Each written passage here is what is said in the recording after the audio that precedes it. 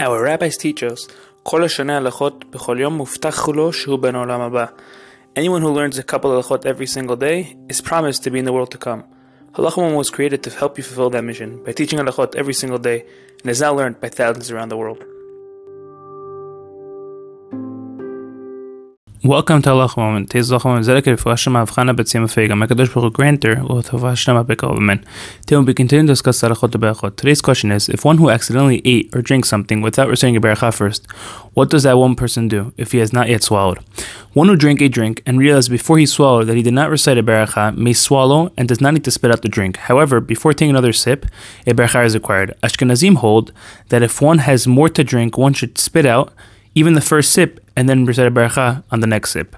Furthermore, one who put food in his mouth without realizing and reciting a Berachah, and then realized before swallowing that he has not yet recited a Berachah, he should push the food to one side of the mouth and recite the appropriate Berachah before swallowing. However, if it is the type of food that is not something disgusting to spit out, then one should first spit out the food and then recite the Berachah. It's good to mention, putting something initially in your mouth without reciting a Berachah is not permitted, as the pasuk states, one mouth should be full of your praises. Have a great day.